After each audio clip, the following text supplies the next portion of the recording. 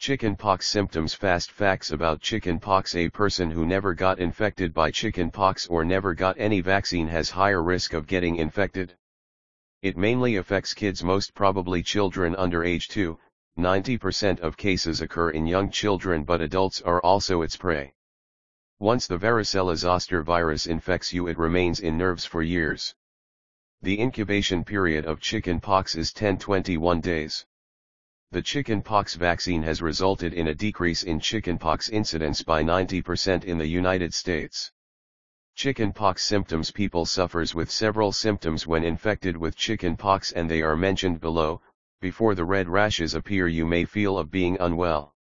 One may start feeling feverish, aching muscles, nausea and loss of appetite. Rashes become severe as the time passes. From few, it covers the whole body. The red and itchy spots develop in clusters and generally appears on the face, limbs, chest and stomach. Blisters develop on the top of spots and become severely itchy. The blisters cloud over in 48 hours and begins drying out within 10 days, the crust falls off on their own. Tips and remedies: do not rub or scratch your skin. Take a cool oatmeal bath, which can ease your discomfort.